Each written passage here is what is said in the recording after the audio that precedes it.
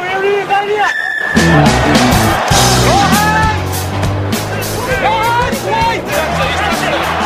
thought he was all right. Giving back the next spot.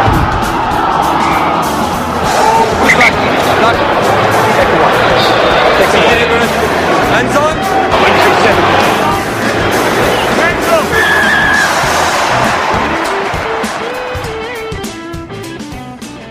G'day and welcome to Green and Gold Rugby Podcast 189. It's Matt Rowley joining you here with a bunch of very, very happy panellists indeed.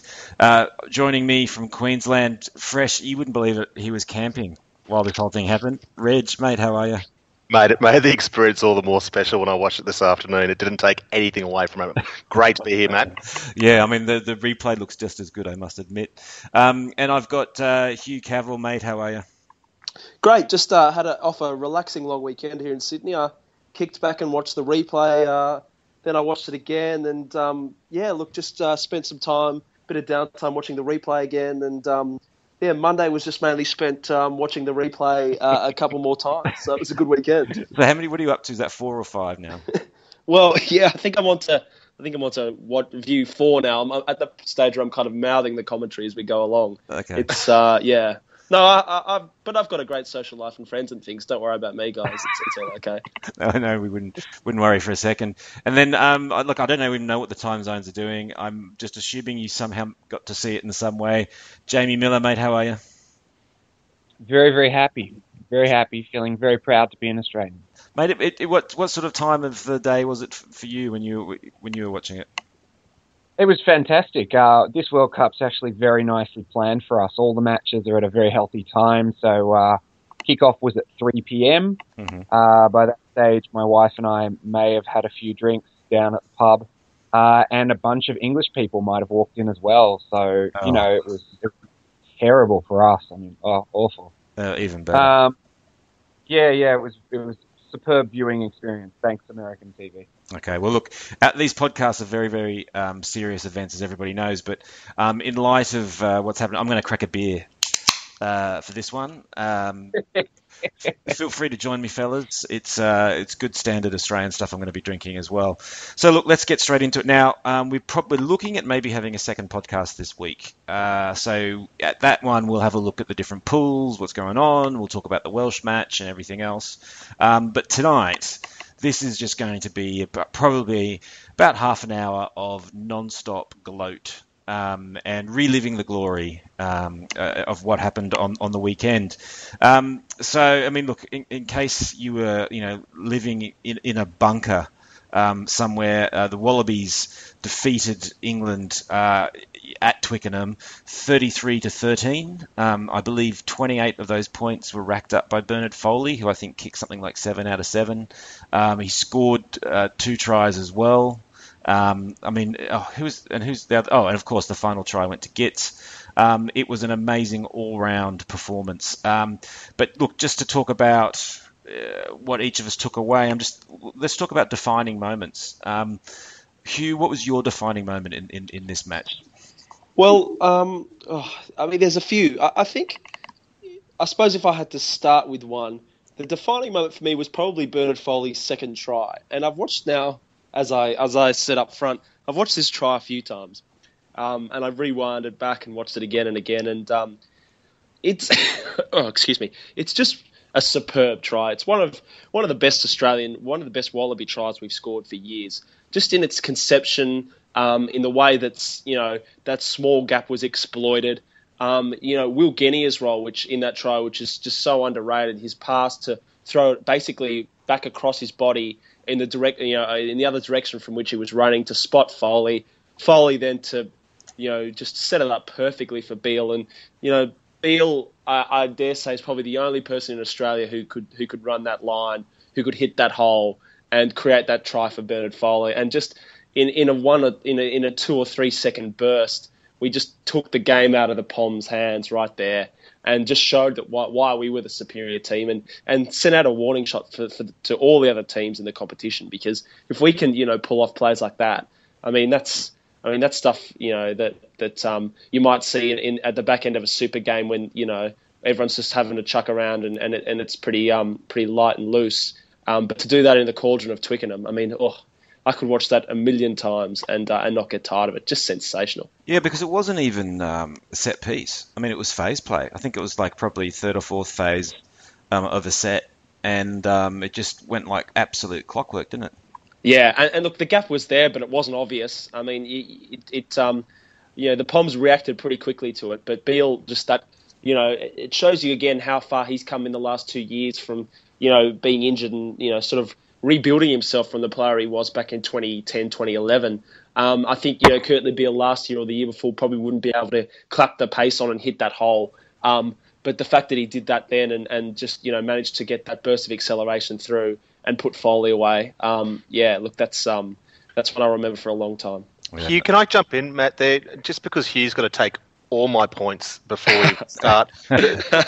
That second try was got to be mine, but I was going to, once you brought it up, I was going to extrapolate further, and I thought the moment was when Beale came on, so I have to come in before you go too much about Beale, and it's not so much Beale's performance, although I thought he was excellent and proved a fantastic foil for not only Foley but also Folau at the back, but it shows what Cheek has been doing with his squad, and I think many of us, even this game, but 12 months ago, if Beale was coming on in that sort of situation and that sort of game, to have to play the next 70 minutes of the match on the wing, a fair few of us would have been quite nervous. But the way he performed, and even that move, and I know it's got natural, instinct there, and that's one of his greatest skills, but it just shows how much Chika is working with his squad to cover all the bases, and the way he performed in that big match is such a credit to Kurtley, who's copped a lot of flack, and I'm probably one of them, and to Chika, who's also copped a fair bit of flack from me as well. But, it was just such a fantastic moment. But I just thought Kurtley's performance that game, and whether that was hopefully it is a defining moment for him, but it just showed to me what's happening with that squad. And I just thought that was that moment, the try, captured a remarkable, moment that showed a bigger picture there, and it was great to see that for Kurtley's, and I guess as an example of that wider squad. Yeah, I agree totally, Reggie. If I just mentioned Beale, I was going to say the same thing, but his defence was just incredible. I mean, look, he missed the one-on-one tackle on Watson there for that try, but you can sort of forgive him. Watson was England's best, and he was rampaging at that point, so that's a tough tackle. But the physicality that I've never seen before from Kurtley. A couple of hits off the kickoff, but a couple of real shirt front reads that he came out of line to smother the ball carrier. I mean, he basically was Rob Horne. He took filled Rob Horne's shoes and played that role. And I never believed he could do it. And, it's the best game he's played since, again, that sort of 2010, 2011 when he was sort of IRB Player of the Year nominee. That's the type of form he showed. Well, look, I'm going to come to you next, Jamie, but just let me build on that point quickly, which is that what hit me in this game was, and it was kind of the point that you're making there, Reg, was just how everyone knew exactly what they needed to do. They knew exactly what their role was, both in the sort of the micro of the game, like, where we needed to go next, X, Y, and Z, but then also just the role they needed to play in the overall squad, and just did it beautifully the whole way through, whether it was the time when we changed the front row, or when it was even Tamua playing on the wing, or whoever it was, just came in and absolutely slotted in. And I think what that shows to me is these guys have spent a lot of hours training together, and I'm sure other teams, it's not like no one else has, but, however they've been doing it or how long they've been doing it, it's just very clear they really know how to play together. And I think it's clear now that there is an A team with a bunch of people who can slot in though. And it's not just like, oh, look, there's 15 players and the rest. It is playing very much like a squad, but, they seem to know where they're going. But look, staying with the defining moments then, Jamie, what was yours? It was the first dominant Australian scrum. I mean, I think for the first couple of scrums, the penalties went a bit this way, and we got pinged for hitting and pushing a couple of times. And I was thinking, all this famed scrum dominance I was hoping for just isn't quite unfolding. And then sort of around the 30-minute mark, everything suddenly changed, and we completely dominated the scrum for the rest of the match. And for me, it probably wasn't any more important than any of the other moments you guys have picked out, but it was the most satisfying. It it made me feel the best. And when you're watching all those replays, you can just watch the scrums over and over again, because it wasn't one of those scrumming performances where they're talking about, oh, maybe there's an angle here, maybe there's a wheel. It wasn't. The Aussies were just scrumming absolutely straight and just completely dominating. I mean, it was men against boys stuff by the end there. We're just walking straight through them. And it was very satisfying to watch after all those disasters at Twickenham over the years. Yeah, you're right. That I mean, the structure of that scrum was phenomenal in terms of how well the tight five were staying together. So, you know, it's often that Pommy scrum disintegrated, and you'd still see, you know, our tight five as a unit, you know, walking on through. It's an amazingly strong scrummaging performance, and and as you say, equally strong from those bench players. You know, Seo and Kepu as a starting unit with Steve Moore, and obviously the two locks were great. And there's that great shot when one of those dominant scrums sort of flared up a little bit of Seo right in the face of his Pommy counterpart there, which is just fantastic aggression.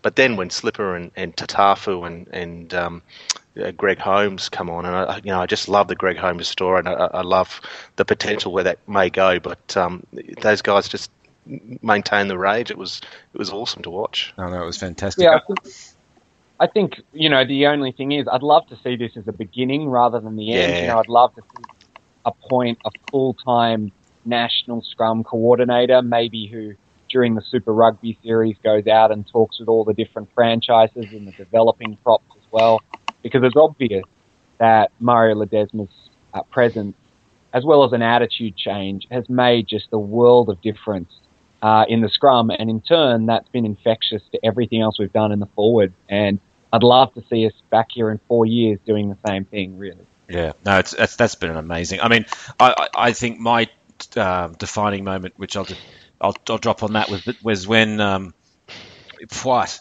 did that kind of roundhouse kind of referee reversal, you know, penalty reversal, where he was like, oh, yeah, scrum's gone down, this must be a penalty to England. And then he literally kind of had to cycle it around his head to get his arm over to the other side when his brain kind of kicked in and said, no, actually, that was an Aussie penalty. That for me was the turning point, because I think you'd seen in Puat's head, he still wasn't quite sure who he decided had dominance that day. And I think, you know, at that point, which is around about the halfway mark, I think it was, because not long after that, then Marla got the talking to, and then got hooked immediately after, and that was when that was game over. That was, you know, scrum dominance well and truly there. But I mean, you know, when was the last time? It was 5 scrum penalties. You know, we put on them. That's quite remarkable. And you know, the thing was, and I think to take it more to a general point, I think we just played White really well, and England played him really poorly. So, you know, one of the things that I noticed we were doing, which I've never seen us do before, is that whenever a scrum went down, our second rowers and back row made this really conscious sort of move forward, almost piling on top of our props, which kind of looked quite dangerous, but as if to suggest that we were, even though the scrum was collapsing, we were moving forward. And it's really interesting to watch. And Puat basically, you know, made his decisions based on who was going forward when the scrum fucked up. And more often than not, that was us. We just made his decisions really easy. And, you know, that goes back to what he did to us in that third Lions test too, you know, where you could point to a few things that Corby Sierra and Jenkins were doing in that game, the Lions props, but ultimately they were moving forward so they get the chocolates. So we were kind of obviously playing him there, which, you know, worked on a few occasions. But the other thing that I think, you know, taking it more generally, England were just so poor at playing him, because it became apparent after 15 minutes that he was letting the defensive team get away with anything at the ruck. You know, Pocock was getting his hands on it. Blokes were flying in, you know, getting their feet in there. Steve Moore, Michael Hooper, Fardy, you know. We only received, I mean, put it this way, in England had a lot of ball, and we were terrorising them at the rucks, and we only actually got penalised once for a ruck infringement, and that was Tavita Kurandrani not rolling away late in the game. Scott Fardy got sort of, you know, got pinged, but England scored the try from it, so it wasn't brought back.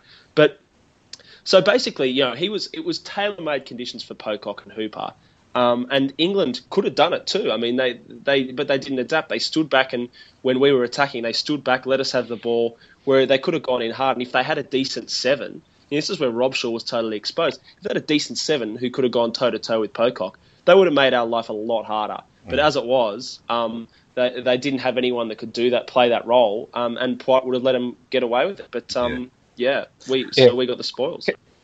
Can I just jump in quickly here? Across the game, the Wallabies conceded 5 penalties only. And one of those was Michael Hooper's clean out. So we were deep on offense. We gave them only 2 shots at goal from penalties. I mean, that's a big part of why we won. Just extraordinary discipline. And we were ahead for much of the match. You would have thought maybe the penalty count would have racked up towards the end. 5 penalties. Just extraordinary. The discipline was... Well, let me take that a bit further, which is that we've averaged since 2010 12 and a half penalties per match against the Poms at Twickenham. Wow. So we quite, and with the stats at his fingertips. No, because actually it was a standout for me in that match. And if you watch through it, there are a number of times when you look at the Wallabies and you think, why have they got as hard at that breakdown? And then, and there was quite a few times when actually the line speed was there, but it was starting late.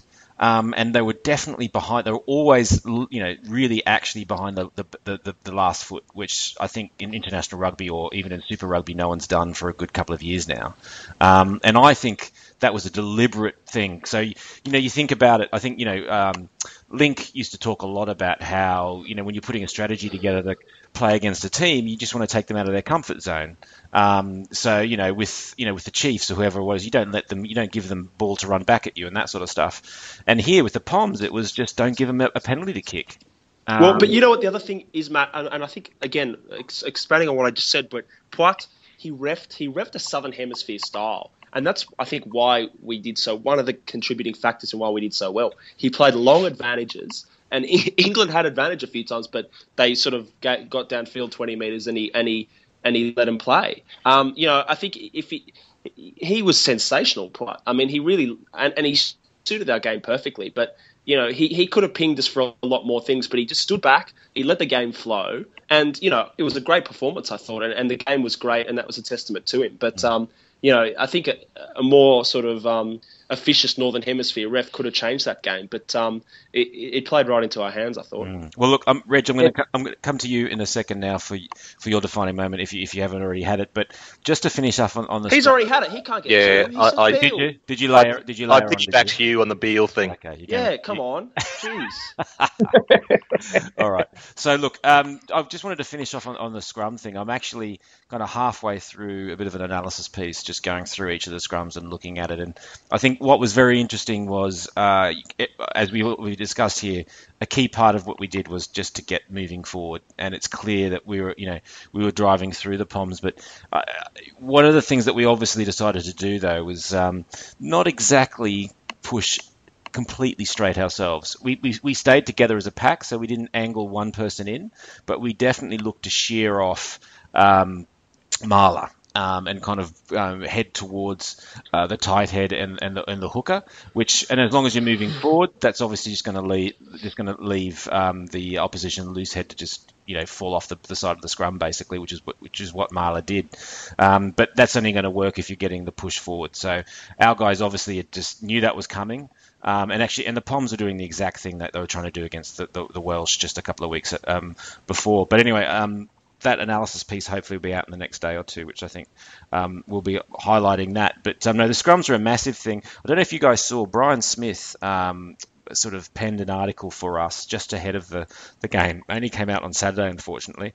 But his big thing was, he was saying, look, I don't think England have got the balance right. I think they've only got, their plan A, B, and C is to get penalties from a scrum, and that's it. And it turned out, and I found it hard. I almost found that hard to believe that an international team could seriously take that to be their key strategy, and it was, because once they didn't have that, they had nothing.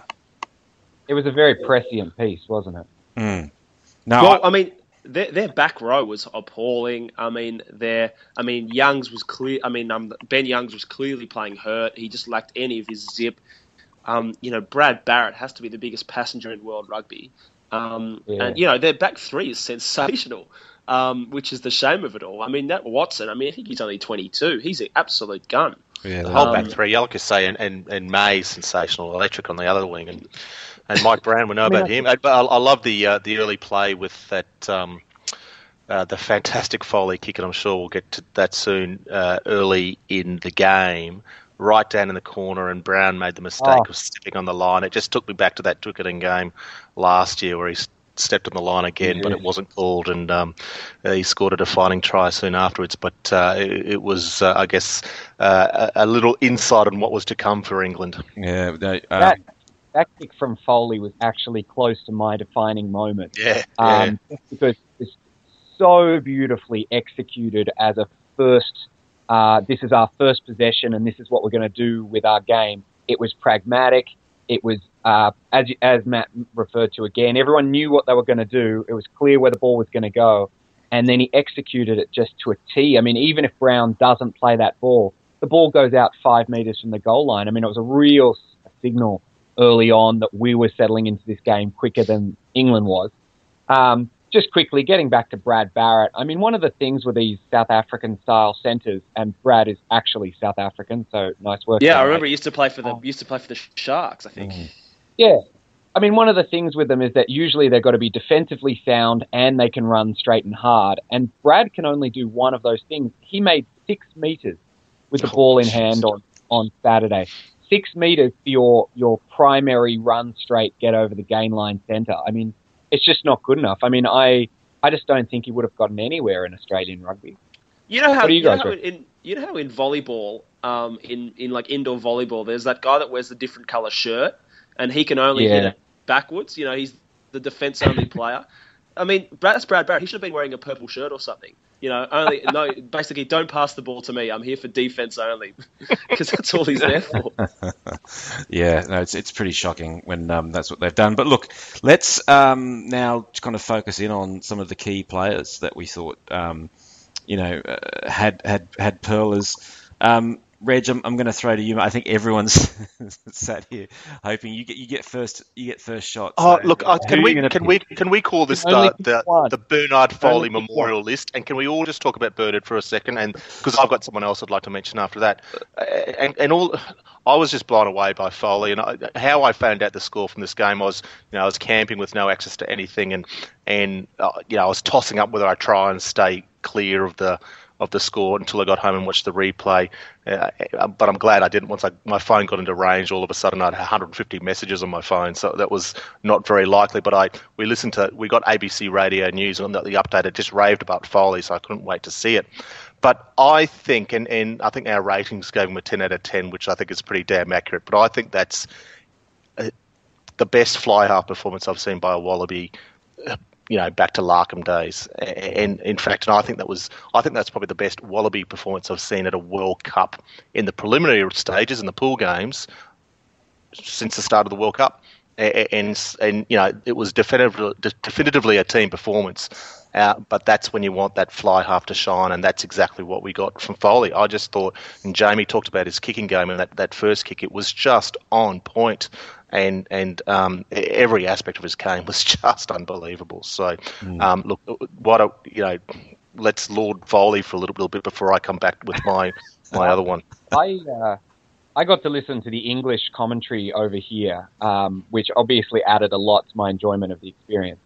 And at one stage they talked about they'd get to add Foley's performance to the highlight reel, and I thought, no, it's a highlight reel in and of itself.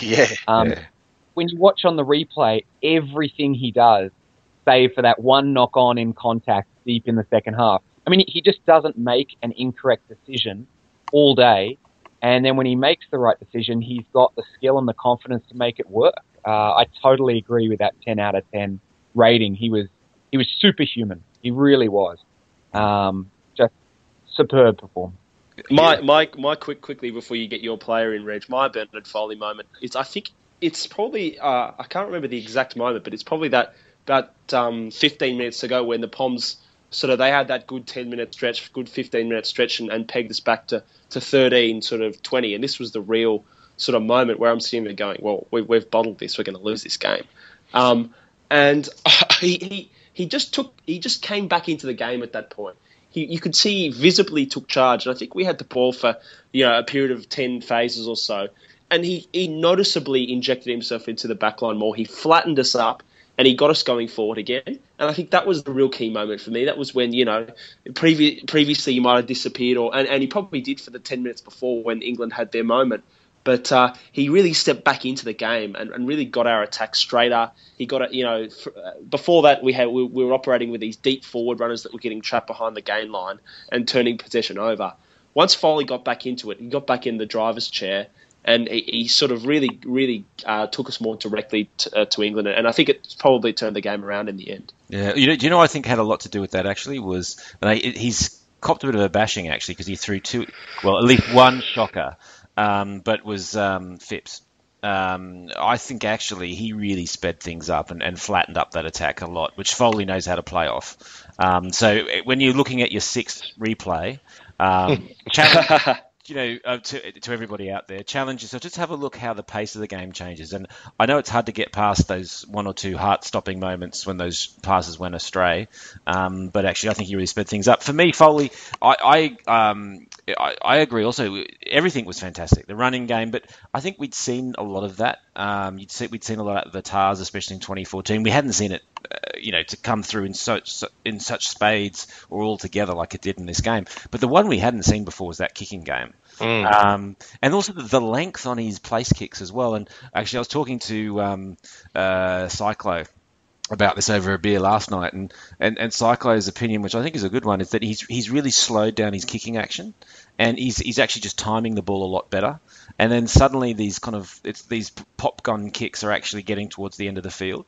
So anyway, that was the part of his game which I thought, because suddenly we were playing territory.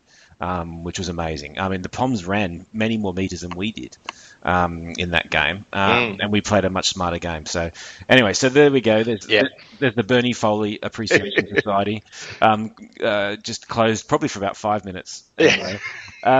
Reg, who are you going to throw up? Yeah, and by Bernard Foley.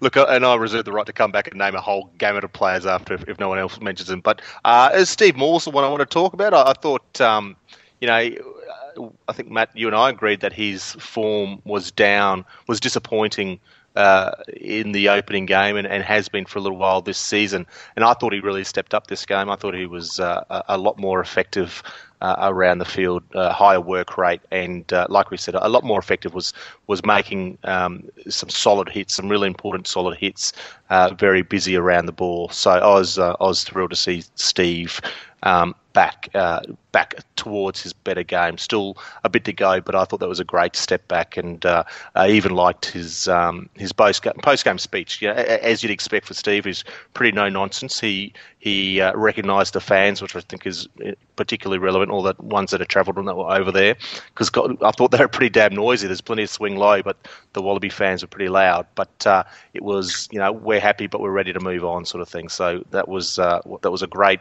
leadership performance by Steve. It was good to see him back in form. Yeah, it was a cracker, wasn't it? Jamie, mate, who stood out to you? Well, when I was watching the replay yesterday, there was one guy in particular who really jumps off the screen time and time again, and no one else is going to mention him, so I'm really happy about this. Kane Douglas. Kane Douglas has an absolutely massive game, just getting through a huge amount of work, and he played the full 80. He wasn't the lock that was subbed, and everything he did just shifted a lot of bodies, made a lot of tackles. I think he was our second top tackler with 9 after Michael Hooper, which is pretty impressive. And he just generally, when you watch the tape, just follow him for like 5 or 6 minutes.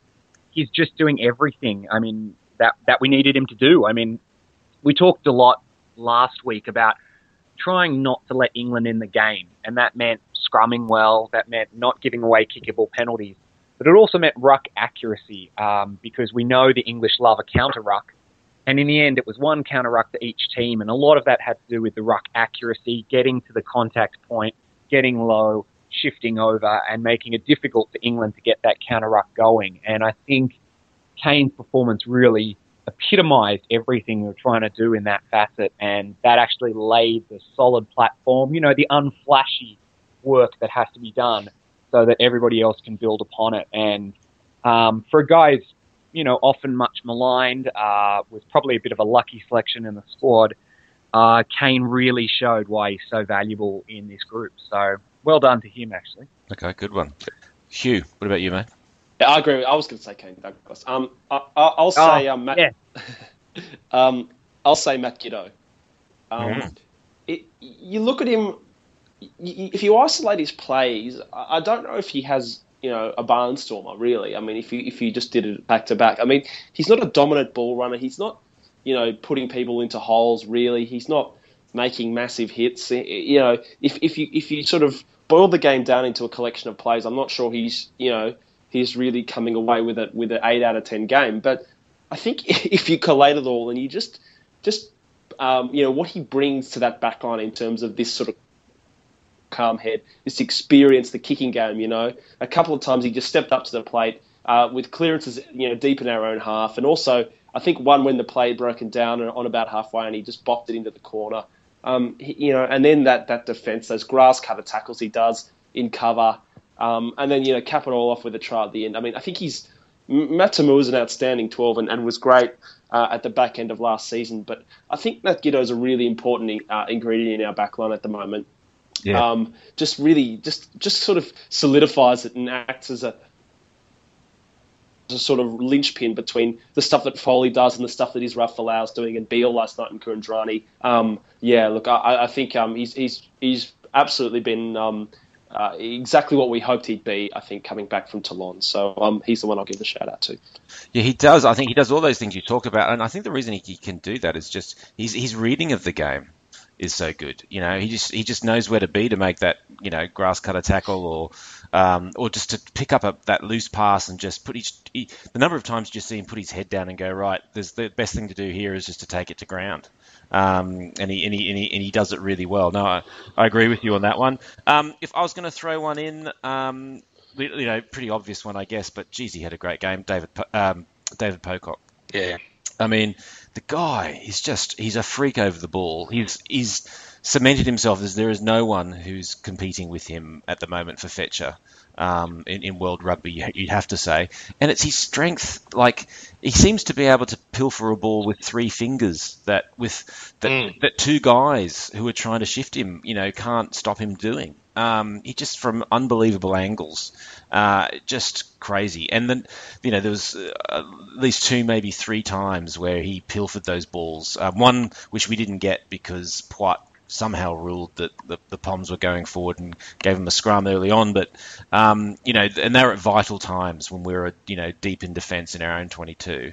Fantastic sort of turnovers. Yeah, he had just a fantastic game. Alrighty, so look, and just to quickly jump in, I mean, I think one of the things that does is it's really going to affect the way other teams strategize to play us. You know, coming up to the Wales game on Saturday, I'd be very, very surprised if they don't play Warburton and Tipperich, and so go away from their own balanced back row in order to combat just the threat of David Pocock, and that's what you want. You want to take the opposition out of their comfort zone, as you were saying earlier. Well, look, and one thing I've got to say, so talking about the opposition there for a second, was this us being really good or was this England being really bad? Hugh, what do you think? It's us being really good. I mean, England had their chances, and they just couldn't execute them. And we had botching that try in the third minute there. You know, that should have been a Rob Horne try in the corner 10 times out of 10. And then, you know, Hooper giving away that penalty, you know, at a crucial time too. I mean, we had, you know, the bulk of possession. Look, I don't think you can deny we played. You know, whether we can replicate this for 4 weeks in a row, you know, 5 weeks in a row. Is the bigger question, you know, is that we've proven in the past that we're capable of doing this, but we haven't proven that we're capable of doing it multiple times. So, I mean, we've got a bit of a luxury in that Wales, you know, we can't afford to lose the game, but we can afford to lose it in another sense. But we've really got no weeks off from here on in, so pressure's going to be on. Okay. So, look, just talking about England a little bit more there, I mean, there's some interesting things that's come out of that. It looks like Lancaster is under a hell of a lot of pressure. He's being kind of got at from all sides. I must admit it was bloody funny. Where I was watching the game at my mate Ben's place, he had a bunch of mates around, and at the end there, and you saw Lancaster having to give the speech. And I said, look, I do feel sorry for Lancaster. He's a nice guy. And it was classic. It was so Aussie. Someone directly behind me said, yeah, losers always are. And so that did make me laugh. But he's under big pressure. Some interesting things that came out that apparently the England coaches are in trouble for approaching officials at half time. If you remember, Cheika got in a little bit of strife for this from Sansa at a Super Rugby game this season. Well, apparently it wasn't Lancaster; it was other coaches. I'm guessing probably Roundtree went up to have a chat with Poit and the assistant referees. And then we also know that after the match, they're also in trouble because you're supposed to have at least 10 players in the mix zone so that the journos can go and talk to people and interview people, and apparently only 2 of them sort of fronted up. So the England squad in a bit of trouble there. Reg, have you got any sympathy? No, not at all, mate. England weren't impressive by any means, but tough. Part of me hopes the English fans who have been great and out there supporting the World Cup still keep going along. And I'm sure it's not 100% English; it's definitely not. But I hope they, jump on the Welsh bandwagon or the Irish or something like that, and keep coming along in droves because they've been fantastic so far. The team less so. Yeah, I mean, Jamie, you've got a good insight into the English psyche. What do you think happens next for them? I think they go into a long period of, introspection and recriminations, and probably come out the other side with no clear plan about how to go forward. It's also been coming out the last couple of days that there was a big fracture in the squad over Sam Burgess's selection. Apparently, originally Lancaster didn't want to take him, wanted to take Luther Burrell, and Andy Farrell apparently really weighed in very heavily in favour of a more direct approach, which included Burgess and also, funnily enough, included Owen Farrell at 10, which is what happened before the Wales game. And Billy Vunipola made a few comments that he's now scrambling to really disavow a couple of days ago about this. But I think that really epitomizes what happened with England throughout this World Cup, throughout the last couple of years, is that they tried to go for a balanced approach by picking some people who could attack and play an expansive game and other people who represented their traditional solidity. But unfortunately, it didn't create a balanced machine all moving in one direction. It just created an operation that was moving in 2 opposite directions simultaneously. Even if England had played wide on the weekend, they had been able to get the ball into Joseph's hands, they had been able to get Brown running in the wide channels. Just exactly which of their super mobile forward pack was going to win that ruck ball.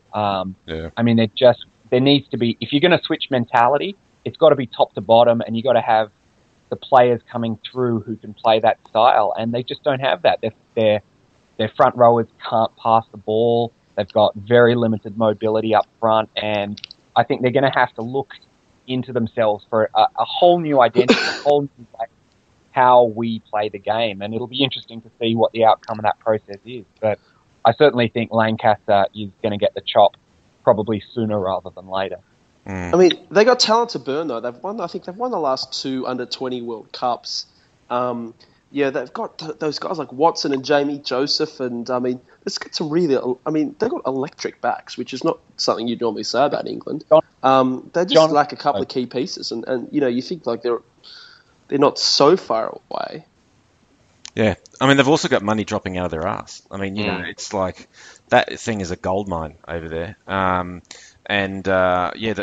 fact that they still can't get it together is pretty mind blowing, but also pretty heartening at the same time. So, I mean, that's England. So, just talking about, wrapping up some loose ends out of the match. We've just seen that Michael Hooper has been cited for his no arm clearance on Mike Brown. I don't think that's. I mean, it's not that much of a surprise, is it? It was dumb. It was a really dumb play. He could have tackled him. There was no need for a shoulder in that instance. He could have flown in and actually put a proper hit on him, and it would have been legal, and it would have been just as effective. It's a complete waste, really, and I think he'll probably cop a week for it. You don't really get off at these things these days. So the question I think now is do you play Sean McMahon or do you play Ben McCalman? I think you got to play McMahon. I really do. Yeah, you have to keep it going. Yeah. I think he showed himself to be such a like-for-like replacement for Hooper. You could just come in and you don't have to change anything. He just plays the exact same role. And I also think he'll get a week for that, unfortunately. And then, has anyone heard anything about the other injuries? So that whatever Rob Horne had with his elbow or shoulder looked pretty terminal on the day.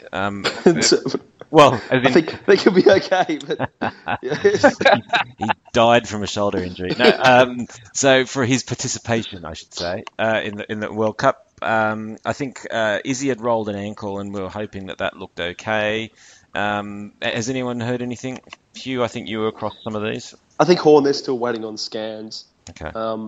And Gito, I think, has got a sternum complaint, so I'm not sure how that'll pull up, but you'd back him to be okay by the way he finished off the game. If my memory's right, I think he might have broken it a few years back. I think he might have even had a problem with it this year as the reason why he was kept out of some games. But okay. All right, well, hopefully that's okay. Can't be too bad for that swan dive at the end. I mean, he put the maximum amount of on that he could have. Yeah, no, it was huge. I think, did you see his quotes at the end where I think he said, they asked him about his try, and I think he said he was just surprised that Adam Ashley Cooper passed him the ball. Yeah, well, he's AAC's doubled his passing rate over the year with that one. Okay, so look, fantastic win. I think we need to kind of wrap that one up. We'll talk about, we'll look more to the Welsh game probably later on in the week. Other bits of pieces of news, the Japanese Super 16th, is it, or 17 team now? 18 is announced as being the Sunwolves. They're going to be playing 3 games in Singapore as well, I noted. They're part of a conference with a bunch of SAFA teams. So that's what they're going to be called. NRC is getting down the pointy end. Reg, what are the headlines? Quick wrap out in the weekend. Rams beat the Rays in a dour affair. Brisbane City smashed Sydney Stars. Canberra Vikings smashed the Melbourne Rising, and New South Wales Country got up over Perth Spirit in a good game, but it basically sets up a fantastic game down at Viking Park on Saturday afternoon between the undefeated Vikings and Brisbane City, which should be sensational. And if you can catch a clip of the Aiden Tower try from the Vikings game, it is a sensational watch. So another good weekend at NRC. Yeah, and I think that clip got put on the review of the review, yep, on the site, so you can pick it up there. All right, boys. Look, I'll wrap this one up. But thanks everybody for listening or downloading or whatever you've done. Thanks, guys, for coming on. What a fantastic match. Let's hope it continues on, and talk to you all later in the week. See you guys. Good stuff, mate. Second block. No hand. Okay.